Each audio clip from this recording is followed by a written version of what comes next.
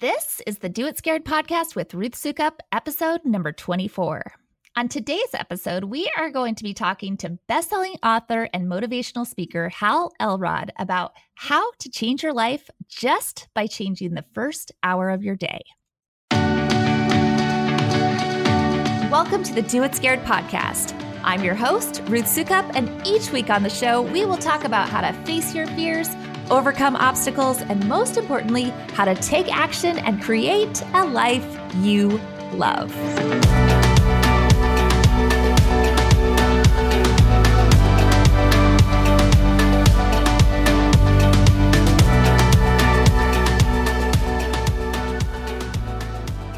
This episode is made possible by the world's very best tool for managing your time and getting your life in order, the Living Well Planner.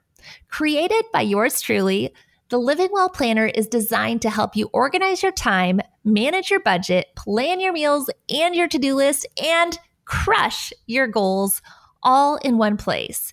It literally is the thing that keeps me sane and helps me do it scared, and it can absolutely do the same for you. Go to livingwellplanner.com/doitscared to take advantage of our special offer just for podcast listeners. Once again, that's livingwellplanner.com/doitscared. Hey there, and welcome back to the show. As always, my name is Ruth Sukup, and I am the founder of Living Well, Spending Less and the Living Well Planner, as well as the founder of Elite Blog Academy and the New York Times bestselling author of 5, soon to be 6 books. In today's episode, we are going to be talking to Hal Elrod, who is the author of one of my very favorite books of all time, The Miracle Morning. It is a book that I have read multiple times now, and a book that fundamentally changed the way that I approach the first few minutes of my day. Hal has seriously such an incredible story. You are not even going to believe it. And he has so much wisdom to share about daring to fight through adversity, not dwelling on the things that you can't change, and taking full responsibility for wherever you want to go in life. And ultimately, that is exactly what this podcast is all about. It's about taking the steps that will help us get unstuck so that we can create a life we love. Because in the end, courage doesn't mean that we're never afraid. Instead, courage is being scared but taking action anyway, despite our fear. It's putting one foot in front of the other, even when we're not quite sure where the path is going to lead. Okay, so a couple quick things before we dive into today's episode. First, you can download our Do It Scared manifesto to remind yourself to start living your own life of courage right now. You can get it by texting Do It Scared to 44222, or you can get all the show notes for this episode by visiting doitscared.com/episode 24. Once again, either text Do It Scared, all one word, to 44222, or get the show notes and the Do It Scared manifesto at doitscared.com/episode 24. Also, if you haven't already, please be sure to rate and review the show on iTunes. And while you are there, be sure to subscribe to be notified of new episodes. And now, without further ado, I couldn't be more thrilled to introduce you to author, speaker, podcaster, and now, hopefully, my friend, Hal Elrod. Hal, oh my goodness, I cannot even tell you how excited I am to talk to you today. Thank you so much for being on the show. It's a pleasure, Ruth. And I've been working in my cave all day. So I actually am really looking forward to talking to you, just to another human being. It's great. It's always good to have some human connection. I know I've been writing all day too. So I've been me too. A little in the zone. Yeah. And I can't wait to hear what you're writing about. Yeah. What were you saying? Sorry. I said, I can't wait to hear what you're writing about. Yeah. I can tell you then it's a new book called The Miracle Equation. Yeah, it's a book I've wanted to write for a long time. I created this thing called The Miracle Equation long before I created The Miracle Morning. Really? Yeah, I was 20 or 21 when I was in sales, and I created this thing called The Miracle Equation, where I was trying to break this sales record that felt like a miracle because it had never been done before. And yeah. I reverse engineered it, and it, anyway, so it led me into this thing called The Miracle Equation, and I always wanted to write a book about it, but I always thought, God, the only story I really have is that I sold a bunch of kitchen knives with the miracle equation. It's not very profound. Yeah. But a year and a half ago, I was diagnosed with a really rare aggressive form of cancer. And the miracle equation is kind of designed to defy the odds. And I was given a 30% chance to surviving. Way. And so I thought, like, really quickly in my consciousness arose the miracle equation. I went, wait a minute, that's the formula that throughout my life, I've been able to defy the odds. I thought I'm going to use that. And that's the formula that I used. And I'm now cancer free. And so I thought, okay, now this warrants a book. Like, this is, this is a bigger deal. So, oh my gosh, that's amazing. We're going to have to talk about that. And because I have to hear more about that. Yeah. Because it's not a sales book. No. Well, it's a book on creating extraordinary results, also known as miracles, right? Yeah. So whether you can definitely use the miracle equation in sales, that's where it originated. But then I in the book I talked about how, like, the world's greatest athletes that defy the odds and come back to win a game that it seems like there's no way they could win, and it's all usually like one person, the Michael Jordan or the LeBron James who lives by this thing called the miracle equation, and with 1 second left, they win the game, right? And it's like so it's whether it's making millions of dollars or beating deadly cancers or achieving athletic success. Like, this is this universal formula that I've kind of identified that the world's greatest achievers have used in all walks of life. So that's amazing. Yeah, that's amazing. So let's back up first. Yeah, back up. And just talk about because you're way ahead. You're jumping way ahead. No, it's okay though. Like, I'm so fascinated by this. But for those of our listeners that don't know what your story is, because you have a pretty amazing story, and I'm sorry if I geek out with you because I'm such a fan of the Miracle Morning. I'm such a fangirl, and I might get a little awkward, and I apologize for that. But the more awkward you get, the better it makes me feel. So don't worry. Oh, that's so good. Because seriously, like, your book just absolutely changed my life. It's one of the few books. I'm a huge reader, but it's one of the few books that I try to read like once a year at least. So awesome. It's really, really good. So I'm sure your next one will be one that I'm reading like once a month. Awesome. Thank you. I appreciate it. But like, can we just back up and hear kind of how you got to where you are now, and so where you started, what makes you tick, and how you came up with this whole miracle stuff? I'll try to keep it down to the 3-hour version. I know it's a limited time.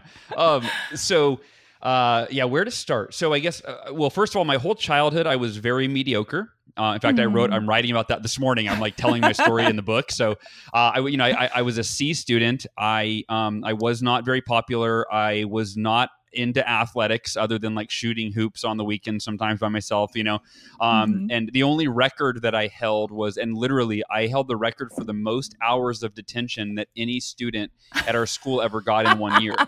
And I had to negotiate. Hey, that's impressive. Yeah. Not exactly anything mom and dad were proud of, but so my whole life I was really average. And when I was 19, I got hired to sell Cutco cutlery, very high quality kitchen knives, sold in home for during in home presentations, and like door to door. Not door to door. The only difference is instead of knocking on doors, you would do a presentation. You started out with people that you knew. And then you were trained on how to ask for referrals, and then you got referrals of people that you didn't know, and then you asked them for referrals, and it just continued for I did it for 6 years that way. Wow. But pretty close to door, right? You're still seeing people that don't know you. It's just that you get in easier because they're like, well, if Mary vouched for you and said I should see you, I guess I will let you come over, right? Right. So it was a little easier to get in than knocking on the door. So in that company, I broke a lot of records. So I went from being mediocre and average kind of my whole life and never really knowing how to be disciplined. I was really lazy growing up, to something inside me. I really met the guy that hired me was a great leader, and he really saw more in me than I saw in myself. And he believed in me, and he, I learned you have to borrow the belief that others have in you until your belief catches up, right? Yes. And so in my first 10 days, I broke the company record where I sold more kitchen knives in my first 10 days than anyone in the 50-year history of the company. At least from in the western half of the United States. I think there was a guy back east that had done more, but it was, for the most part, it was the all-time record, or almost the all-time record. And what that led to was a new identity of like, wait a minute, maybe I'm not this screw up kid that, I could actually do what I put my mind to. And a year and a half into my Cutco career, I was driving home after I gave a speech at a conference, and I had bought a brand new Ford Mustang with my Cutco money. It was kind of like a very proud accomplishment. Like, wow, look at, I've made it. I got this far. I bought this with my own money. And that night my car was hit head on by a drunk driver at 70 miles an hour.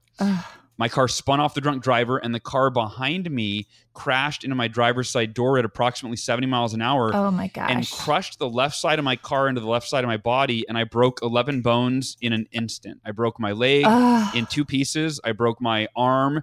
I broke my elbow, shattered my elbow, severed the nerve in my forearm, broke my eye socket. My ear was almost completely severed. Punctured my lung, ruptured my spleen, suffered permanent brain damage, and I died at the scene of the accident. No way. I actually bled to death, where it took them an hour to cut me out of the car, and with the jaws of life. And when they finally cut me out of the car, I had lost so much blood that my heart stopped beating, and I was dead for approximately 6 minutes. In a coma for 6. I was revived on the helicopter on the way to the hospital. In a coma for 6 days. I had all these surgeries, and I flatlined twice more in the coma. So clinically, I died 3 times. And when I came out of the coma, it was to face this unimaginable reality that I had all these broken bones. The doctors said I would probably never walk again. I had permanent brain damage, or I have permanent brain damage. My wife will vouch for that.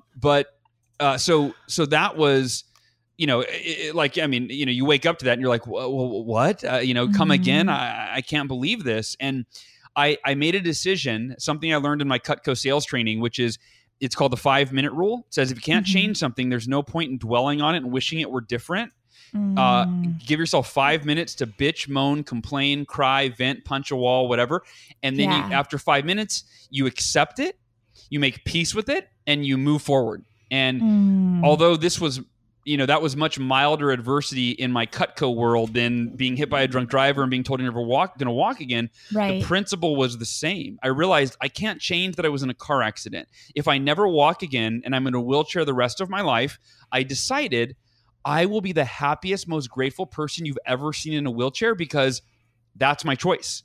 Wow. I can't choose the wheelchair, or I don't know if that's my choice, but I get to choose my mindset and my attitude and my emotional well-being. That's incredible. Thank you. Thank you. The doctors didn't believe it. They thought I was in denial. They thought I was delusional because I was so happy and positive. And really, but 2 weeks later, 2 weeks after I came out of the coma, 3 weeks after the crash, the doctors came back into my room with routine x-rays, and they said, we don't know how to explain this, Hal, but your body is healing so quickly, we're going to let you take your first step tomorrow. Now, even as an optimist, I was thinking like 6 to 12 months. I didn't think in 2-3 weeks. And I don't have a graph to show anyone that says, you can see as my mindset was positive and I visualized walking again, you can see my body healed in parallel. Like, I don't have that graph, but I have a picture of me taking my first step 3 weeks after the crash. Wow. And I believe so much in the mind-body connection that, we create our reality. We manifest our reality. There's a book called The Biology of Belief by Bruce Lipton that talks about the science behind the mind-body connection and how our mindset literally, our beliefs literally affect our biology. There's a lot of science that proves that. And I believe, without having a graph to show people, that that my mindset and my 2 parts to this. Number 1 was the acceptance of all that I couldn't change. What I learned is that every negative emotion that we've ever experienced is self-created by our resistance to our reality. So if you're listening, think about that. If you're upset over something, it's because you're resisting it. You wish or want that it didn't happen. It's not fair. You don't deserve it. It doesn't meet your expectation. It's not what you wanted. And to the degree that we resist reality, our unchangeable reality, not that we can't change it moving forward, but you can't change anything that is as it is in this moment now, or as it was previously. You can't change it. If it's already happened, or it's in the midst of happening, you cannot change it. And our resistance creates that emotional pain. And so the 2 parts, the mindset that we've all got to adopt is accepting all the things that we can't change, and then focusing all of our energy on what we want moving forward. So I accepted, okay, if I'm in a wheelchair the rest of my life, I'll be at peace with it. Doesn't mean I'm happy that it's not my number one choice. Right. But I'm going to accept what I can't change, anything that's out of my control, past, present, and in this case, future. Even if it happens in the future, right. I understand that if I can't change it, there's no value in wishing I could. There's just pain. Mm-hmm. So that was the first part. And the second part was focusing on what I wanted, visualizing walking again, praying about it, thinking about it, talking about it, dwelling on it, imagining it, feeling it in my body. And I believe that is the key, that if we can master our mindset around accepting all the things we can't change and then actively focusing on and pursuing and creating all that we want in our lives, we have emotional peace from the acceptance. And then we actually consistently create a better and better and better future, which creates a better present by constantly focusing on and taking action toward what we want. And so I took my first step, and the rest is history, as they say. I'll pause. Any thoughts, questions, or anything follow up, and then I'll transition into kind of how the miracle morning came to be. I do have some questions. Okay, yeah. So my question for you is, at this point, you were 18, 19, 20 years old? 20 years old. So, which is a pretty young age to be like so self-aware. And do you feel like all of that came from your Cutco training? Was it, what was the shift that happened for you that took you from kind of like average schmo, Joe Schmo loser guy who hadn't done anything to all of a sudden, boom. Yeah. Like when you got that job, did you set out to be the top salesperson? How did that happen, and what made that shift for you? Yes, great question. So it was the second day of so when you get hired by Cutco, you go through a 3-day extensive training. Have you been through the training? No. Okay, the look on your face, I thought maybe you're like, I know. Okay, that's what I thought. I have not. I have not sold Cutco knives, but now sort of I want to. Yeah, no, it was amazing how many people I know that sold Cutco and that did well, and that it really is this great training ground, if you will. But so speaking of training, there's a 3-day training seminar. It's very extensive. It's like, I don't know, 10 hours a day or 8 hours, 12 hours a day. It's really long, 3 days in a row. On day 2 of training, we learned about something called the Fast Start. It's a contest where in the first 10 days selling Cutco, each level that you hit, you win various prizes. And it's designed to incentivize you to work really hard in your first 10 days, which gives you some great work ethic and some habits and a great mindset and confidence that you could keep going. So that's why they really know that how you start is, if you start off slow and lazy and you don't do much, you're setting yourself up for a tough career, right? Right. And so on the second day of training, we learned about the Fast Start contest, and what you learn about at the highest level is the record, right? So it's like if you sell $1,000, you win a Cutco veggie peeler. If you sell, if you sell 2,000, and it's funny, you're so excited about. They do such a great job with product conviction that as a 20-year-old kid or 19-year-old kid that's never cooked in his life, you're actually like, dude, I want to win the veggie peeler. I want to win the super shears. I want to win. Like it's like what? In no other context would you be fired up to win kitchen products. You don't cook. And so when we heard about the record, this young woman, like my age, like 20, 21, 22 at that time, she had just broken the record for our division, I believe, or our region, like weeks prior. She had sold $12,000 in her first 10 days. Wow. And I don't know I don't exactly know what it is. I think part of it is my manager. He was very inspirational. He was the number one manager in the company, right? So I had great leadership. And if there's a great embedded lesson there, it's, who you surround yourself with affects all of your thinking, your actions, your habits, everything, right? And so I had this great leader that was a great trainer and really getting us fired up, getting us excited. And then, so something inside me went, what if I were to break the record? And if you broke the record, by the way, you got a limo ride, like to go out to dinner with you and a guest. You got to go skydiving. You got like all this really cool stuff, way cooler. Stuff. Plus, you got all the Cutco prizes underneath. And so I went, what if, I just started considering, right? And there's step one for anybody, right? Consider what something different. Like something different than you currently have. Consider something better. Every person that transformed their life started by imagining their life and themselves as better than they've ever been before. And I think most of us suffer from what I call rear view mirror syndrome, which is we look in our subconscious rear view mirror, and who we've been is who we define ourselves as and who we think we're going to be forever, right? It's like this life sentence that confines us. And so for me, I just was like, what if I did that? What if I went and broke the record? And I thought, you know what? I'm going to stay after training and I'm going to ask Jesse. I'm going to talk to him about, I'm going to maybe go for this, right? This was your manager. My manager. I was kind of nervous. I was kind of, but I'm like, I'm going to go for it. And I went to Jesse and I told him, Jesse, I'm thinking about breaking the fast start record that girl just set. I can maybe do more than $12,000. What do you think? And I thought he was going to be like over the moon, high-fiving me. And I think I wanted to impress him. That's probably part of it, right? If I'm really dissecting the psychology of what led into all of this. And he was not impressed or excited. He goes, okay. Hal, he goes, I'm going to be totally honest with you. He goes, I hear that from somebody every week in training. And he said, and guess how many people I've trained hundreds of sales reps. Guess how many people have done that? And he, big fat zero, right? And he goes, nobody. He said, it's one thing to say it. It's fun. It's exciting. It's, he said, but it would require you to probably work harder than you've ever worked in your life. And right there, he scared me off because I'm like, I'm not a hard worker. I don't have a work at what? I'm like, okay. But I was embarrassed at that point to say anything other than I'll do it. Right.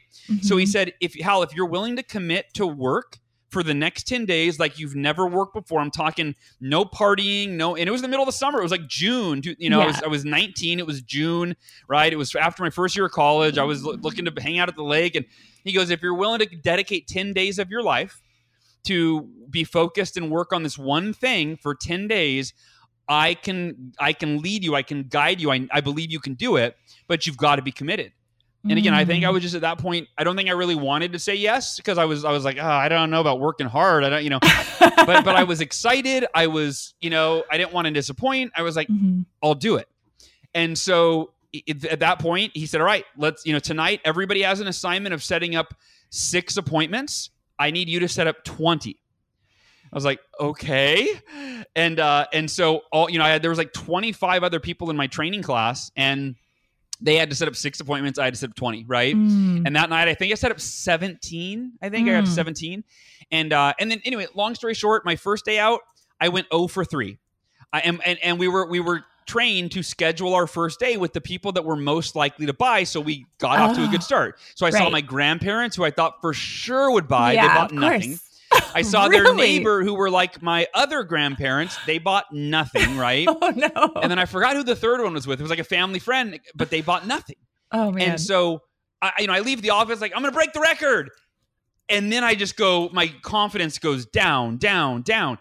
And I call Jesse. I'm like, and I'm embarrassed. And I go, Jesse, hey, I think I was speaking out of line here. I guess I'm not going to break the record. I went 0 for 3, man. I don't know what to say.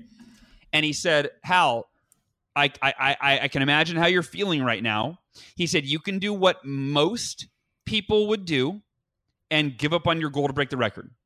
And I'm like nodding my head like, yeah, that's what I'm thinking. What's behind door number 2, Jesse, right? And he says, or he goes, I don't think you are like most people, and I don't think you want to be like most people. I think you want to break a record. If you want to do what a champion would do, you don't give up on your goal because the first day doesn't go as planned. You work even harder. You make even more calls tonight than you were planning. You wake up early tomorrow morning and you make tomorrow the day. And he goes, the law of averages will work out.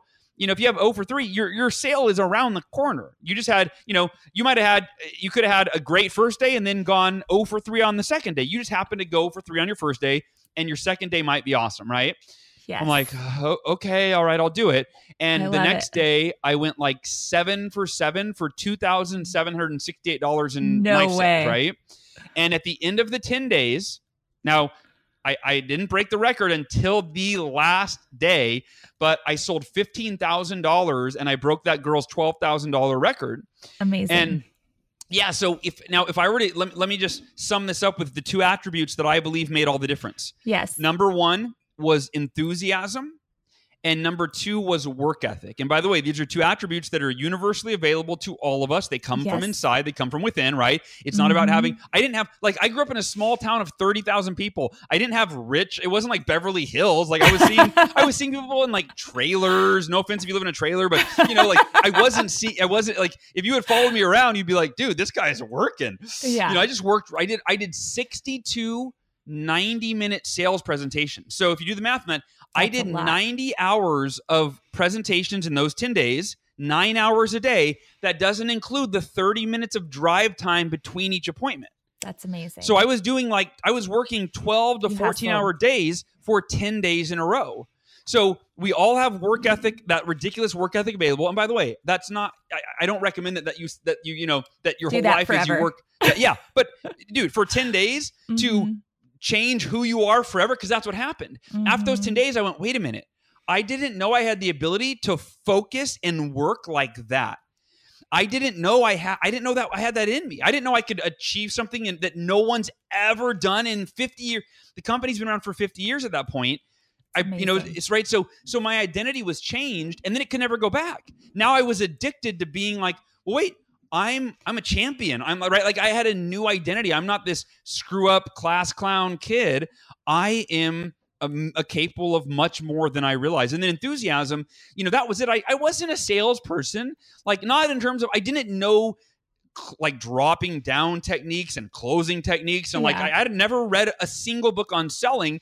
I just got really excited and I was honest. I was authentic. I didn't try to BS anybody, right? So it was this genuine, authentic enthusiasm for the product I was selling. And as you get kind of you can sense this probably with the way that I talk now, right? I was so excited and talking so fast that I think my customers didn't hear half of what I said, but enthusiasm is contagious. And they're like, okay, damn, kid, you're okay. Okay, give me that set. Let's do it. This sounds fun, right? So I really believe we all have those two attributes available to us, enthusiasm and work ethic. And if you bring those to the work that you do at a level higher than you ever have before, you start to see results at a level higher than you've ever seen before. So true. So true. And I love this story. I loved it when you told it the first time. And then when you went back and like gave the backstory behind it, I loved it even more, because I think sometimes, and you're a writer, I'm a writer, we're good at like crafting our narratives and having these stories that are very inspiring for people, and they're true. It's all authentic, but sometimes we forget that people also need to hear that it's not when you just tell a story in 2 minutes or whatever, and it's very inspiring, you forget how hard it was in the midst of it.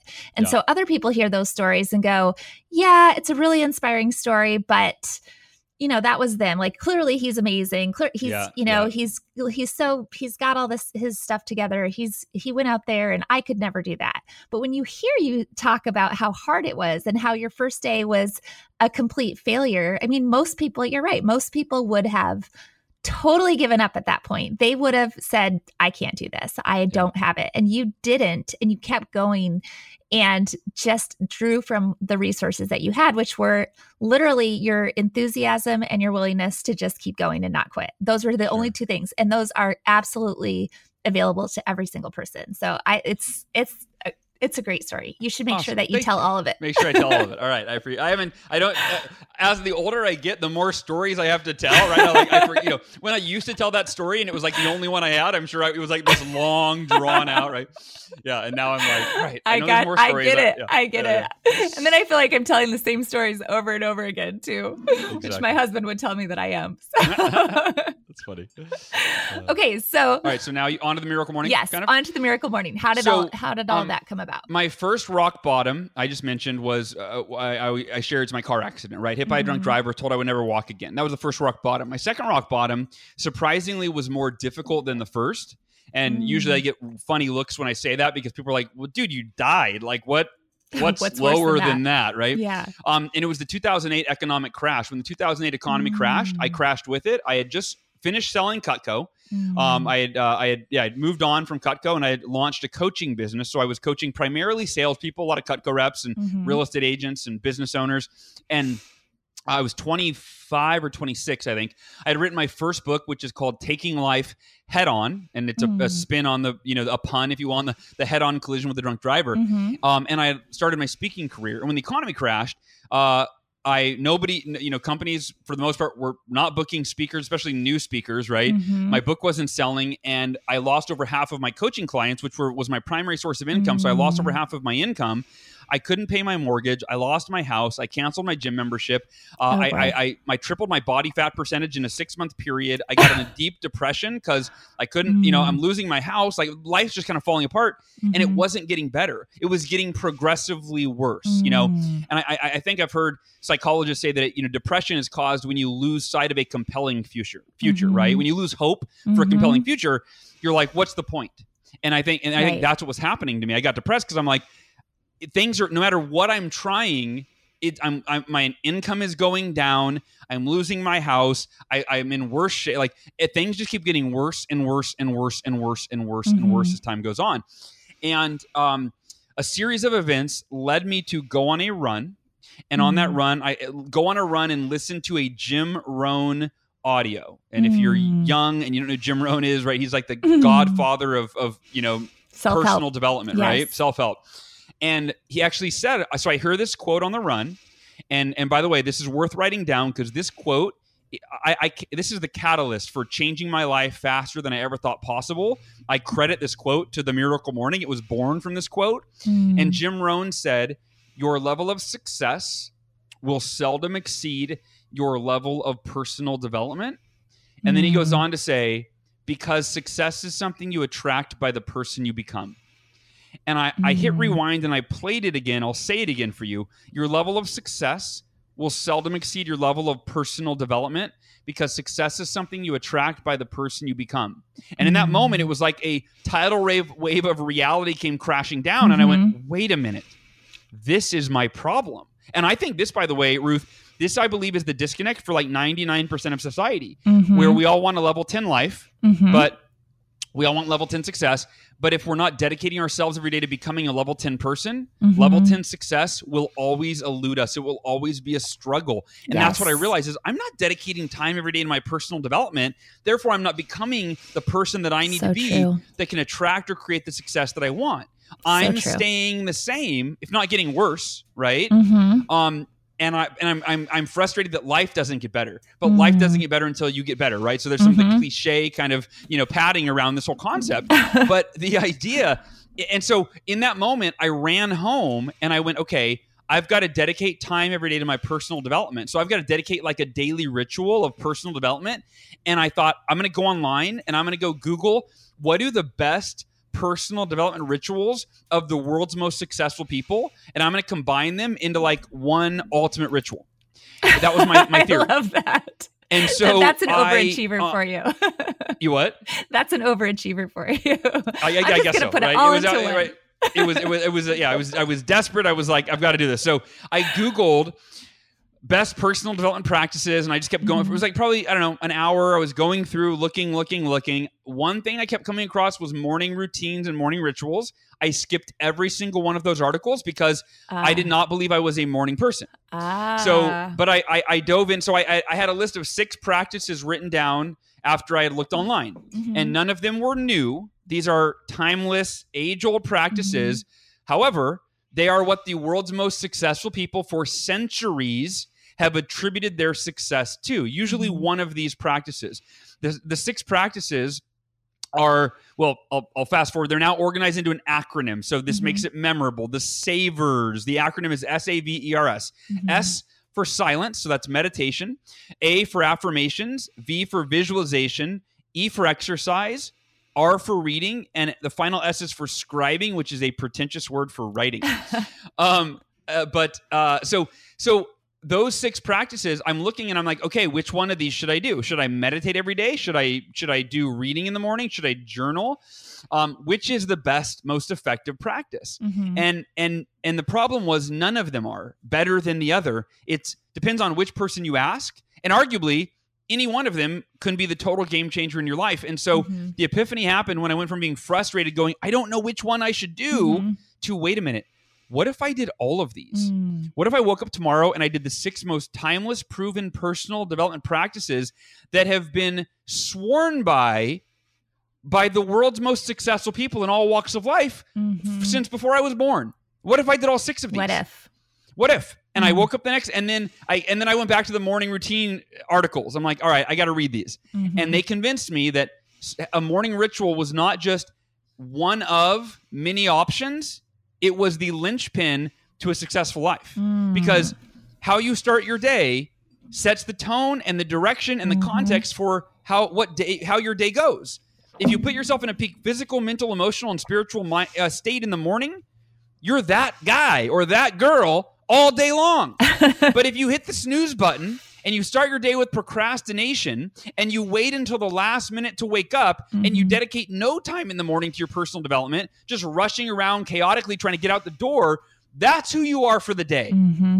Right? Who do you want to be for your day? And your days compound into weeks, into months, into years, into either a mediocre life, no offense, or maybe an offense to be taken, I don't know, or an extraordinary life, right?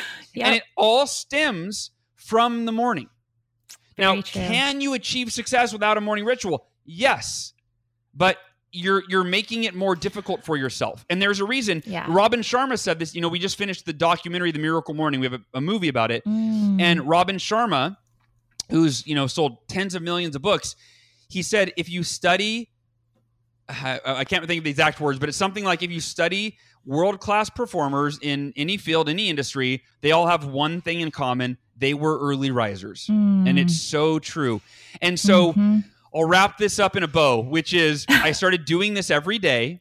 I thought in 6 months to a year, the compound effect of this morning ritual, I should become the person that can easily succeed at a higher level than I ever have before. Now, I was thinking 6 to 12 months.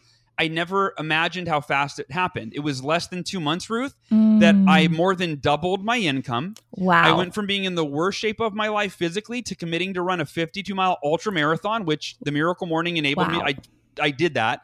And I was not a runner, by the way, which is why I decided to take that on as a challenge. And my depression went away the first day.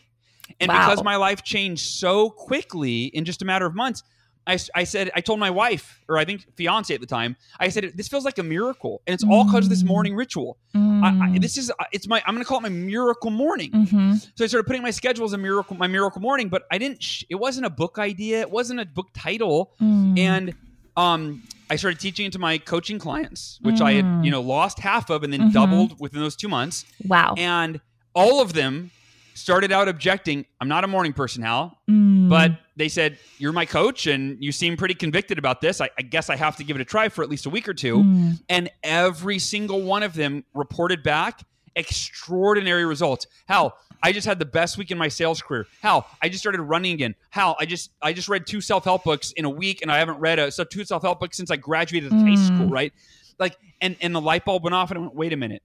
If the Miracle Morning changed my life so quickly and I wasn't a morning person, if it's transforming the lives of all of my coaching clients and none of them were morning people, this could change anyone's life. And 3 years later, the book published. 5 years since then, it's been translated into 30 languages. We've sold 446,000 copies in the United States. That's amazing. And I think over 300,000 copies worldwide. Wow. And the reason I share that is it's not bragging, look how many books I've sold. Yeah. I don't do any advertising. Almost every book sold. I mean, some are sold if I do a podcast interview like this. Yeah. But the critical mass is it's all word of mouth. It's all people read the book. It transforms their life radically. And then they tell all their friends and family, or they buy it from them. Like, you have to get this. And so that's how it's created this worldwide movement. And I mean, yeah, you said it right when we opened up the podcast. So thank you for that, Ruth. I appreciate that. You're welcome. And if you're listening and you have not gotten the book, get the book. Get the audio version and the Kindle version and the hardcover version, because you'll want all 3 versions of that. When I really like a book, I have to buy it in all 3 versions. I do usually too. I'll do either. Yeah, I'll do audio because I like to reinforce it and listen to it, and then I'll do the other. Yeah. So yeah. I know my husband makes fun of me for that. He says I managed to find a way to make reading 3 times more expensive. Nice. I like it. But yeah. That's funny.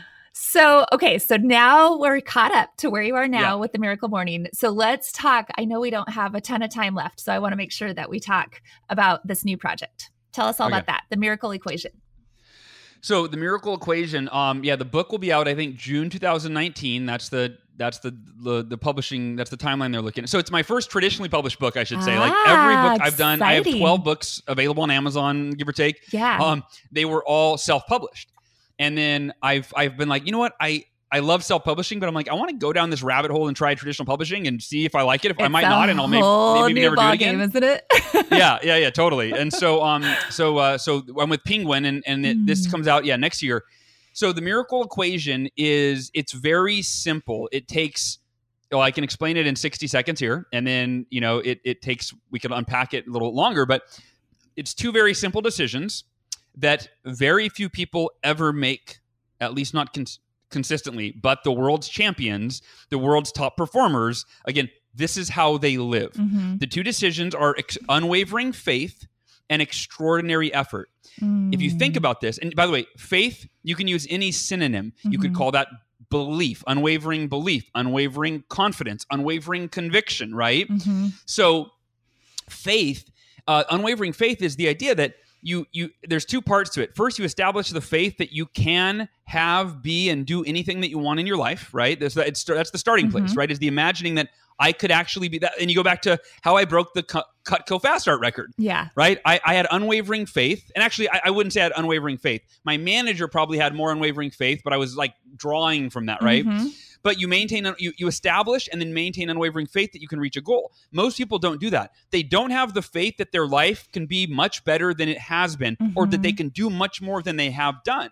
However, that's required. If you're going to have a better life, you've got to start with the faith that you can. And then the other problem is if people are willing to step out on faith and go, okay, you know what? I can do it. I believe I can have an amazing life. But if they start working towards that life or working towards a specific goal that's outside of their comfort zone, if things don't go as planned, like with my Cutco goal, day 1, 0 for 3, most people, the faith goes out the window. That is human nature. So, but the world's elite in terms of performance and accomplishment, they live with this mindset of unwavering faith where they go, I believe I can have doing anything that I set my mind to. And if they start working towards something, extraordinary, and they're not on track, they don't let that their faith waver. They go, okay, I'm not on track, or I failed at this step of the journey, but that I'm not changing my belief that it's possible. I'm still committed, and they just keep going and keep until they get there, and they keep maintaining that faith until they get there. So it's simple in explanation, but execution is where you've got to make a conscious decision that I will maintain unwavering faith until I get there. And here's how I do it, by the way. I call this the miracle mantra. So we need it in writing. Don't ever think that you can have a thought in your head and that's enough. You've got to have it in writing. And so my miracle mantra says, I am committed to blank no matter what. There is no other option. That's it. I like it. Fill in the blank is your goal. So for me, I'm committed to breaking, when it was a Cutco goal, I'm committed to breaking the Cutco Fast Start record no matter what. There's no other option. And whenever I had a no sale or a bad day or a customer no show the appointment, and I felt that discouragement setting in, that doubt, that self-doubt, I overrode the doubt with the miracle mantra. I am committed to blank, breaking the record, no matter what. There's no other option. So good. The second part of the equation is extraordinary effort. Most people put forth mediocre effort toward their goals. And a big reason for that is the faith component. See, it hinges on the faith. If you don't have faith that you could do something that you've never done, you're not going to put forth any effort to do that thing. You won't even start. You won't even try. However, if you have faith that you can and you're working towards it, but then you hit some stumbling blocks, some obstacles, and you lose that faith, the effort goes right out the window because you think, well, if I don't really believe I can get there, why am I going to try? I'm not going to try. Right. So these go hand in hand. It's the effort, faith, feedback loop. When you maintain unwavering faith and you continue to put forth extraordinary effort, then you stumble, you fall, you take a step back, but you keep the faith. It keeps pushing forth the effort. And then here's the feedback loop is by putting forth the effort over and over and over and over towards your goal, you strengthen the faith because you now believe you deserve it. You now look in the mirror or you check the rearview mirror and you go, you know what? I've been putting forth extraordinary effort. I am earning this. I deserve this. And it strengthens your faith. So the faith strengthens your effort. The effort strengthens your faith. It's this beautiful loop. And if you live that way, where you approach your life, your goals, your dreams with unwavering faith, and you put forth extraordinary effort, and you keep the feedback loop going, that's how you create a world-class life. That's how you create an extraordinary life. So good. Oh, I love it so much. It reminds me a lot of actually Jim Collins and Good to Great. Have you ever read that book, Jim Collins' Good to Great? It's one that I bought, and I read the first chapter. That's another one. Many years ago. It's so good. I read it. I think I read that one every year too. Okay, I'm gonna go find it. It's probably on my shelf definitely read it. But he talks about, and this is about businesses and what takes the business from good to great. So completely different on a different wavelength, but talking about how these companies have unwavering faith that they are going to get to the other side, but also a willingness to dive into the hard things and to always face the facts. Like the unwavering faith plus the ability to look at the facts.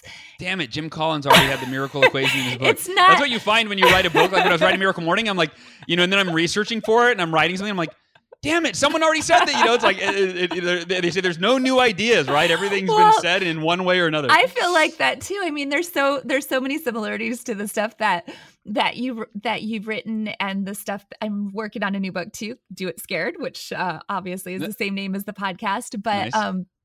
But also everything has its own spin on it, and it connects with you in a different way. I read Jim Collins and I see the connection, but I would bet most people would read that and it's because it's a totally different topic and not see the connection at all. Sure.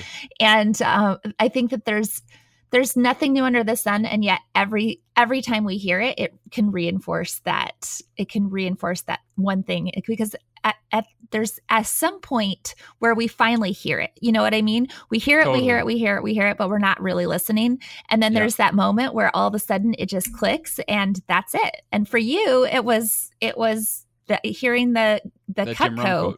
Yeah. And and then the Jim Rohn quote for you was that, I mean, I've heard that quote too, but it didn't have the same impact on me. I had heard it before too, I think. I just didn't click until that day. And that, and you had to be in that right, you have to be in that right state of mind. You're open to it for either you're desperate, you're inspired, you're whatever, right? But absolutely. So true. So true. So how much time do we have left? Are we out of time? Oh my goodness. Can I ask? I could go 5 more minutes. Okay, 5 more minutes. So I'm going to ask the really good question. What is the best piece of advice that you have ever received, and why? Do the right thing, not the easy thing. That was not 5 minutes, but that's a good one. My Brad Britton, he was my manager's man. So Jesse, my manager, he was his manager. So he was the division manager for our entire division in Cutco. And I just saw him the other day too. It's so cool. Like, I've known him for 20 years. It's so weird right? I don't know how old you are, but like you get to point, like I was talking to a friend the other day. I'm like, isn't it weird that we met 20 years ago? I'm like, that's so weird. I'm old enough to have friends that I met 20 years ago. Yeah, it's so weird. But anyway, but Brad Britton taught me that. I think he said it in a speech at a Cutco conference. And to this point, or to this day, it's like one of my guiding principles, right? Is that every moment, every day we're faced with multiple choices, from the food that we choose to the thing that we're either going to do or procrastinate on to, right? Are we going to watch TV or read the book, right? And I always say the right thing is simply whatever moves us toward our either our best life or, our predetermined goals or the best version of ourselves. And so anything good. Easy is and sometimes the right thing, the easy thing are the same, but usually not, right? Usually not. The easy thing, it's way easier to not do the right thing, whatever the right thing is. Yep. And so, when the alarm clock goes off in the morning, that's like the miracle morning. That was when I first was like, I'm not an early riser. When the alarm clock went off and I'm like, I wanted the snooze button, that voice in my head, do the right thing, not the easy thing. You committed to wake up this morning. And I also know that if you do the right thing for enough days in a row, it does become the easy thing. That's the interesting part, right?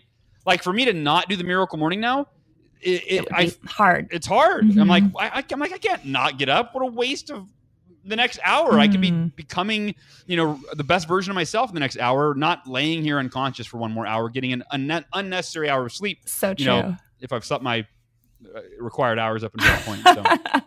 So. Okay, so last question: is there any final words any thoughts that you want us to know, and then also where can we find you?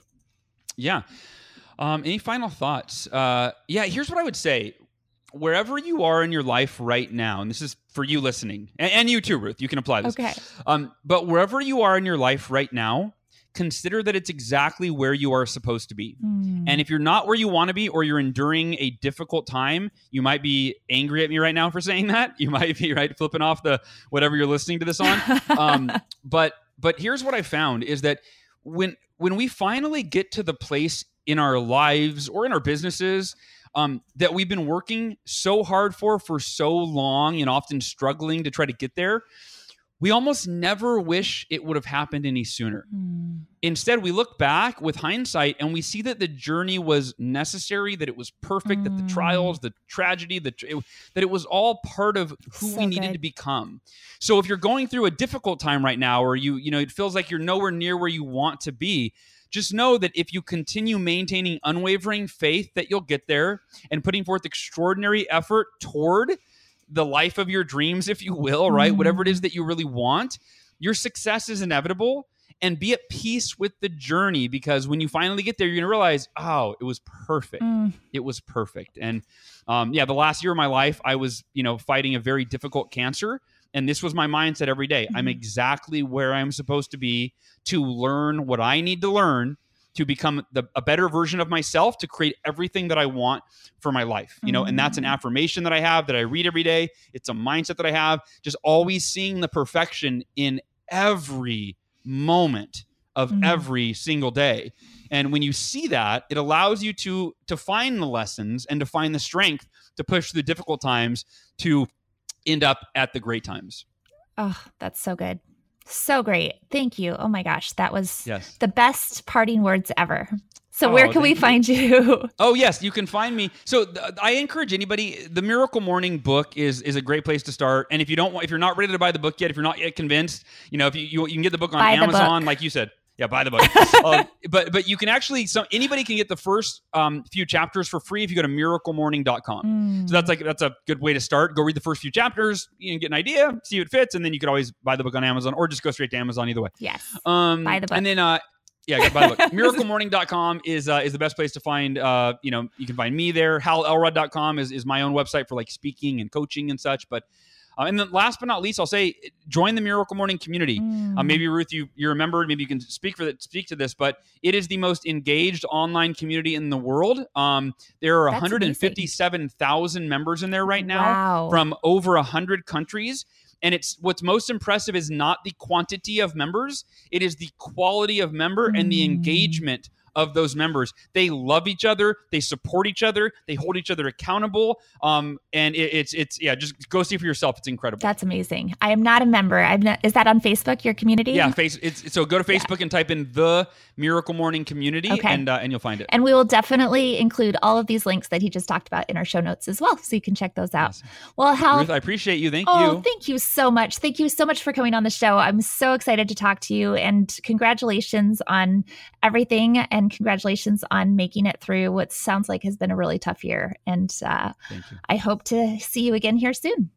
Thank you, Ruth. I appreciate you. Take care. To everybody listening, thank you so much for tuning in. Thank you.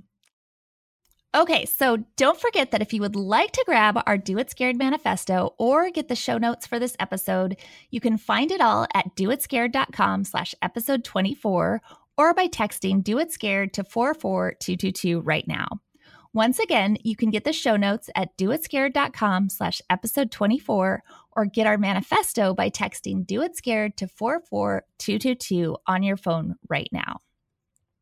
And then before I go, I just want to say once again that I always love hearing from you. So if you have any questions about what we talked about today, or any topics that you would like to see addressed here on the Do It Scared podcast, or just any stories that you want to share, please feel free to reach out via email by filling out our form at doitscared.com. And that about does it for this episode of the Do It Scared podcast. Thank you so much for joining me today. And if you liked what you heard, once again, please be sure to leave a review on iTunes, and then share a screenshot of your review at doitscared.com for a chance to win Do It Scared t-shirts and mugs. Also, be sure to subscribe via iTunes or Google Play or wherever you listen to be notified of new episodes. And speaking of upcoming episodes, be sure to join me next week as we talk about personal responsibility and what it means to take complete and total ownership of your life, and why that is such a game changer. This is one that you might have to listen to more than once, and one that you'll definitely want a few other people, especially your kids, to hear as well. I'll catch you then.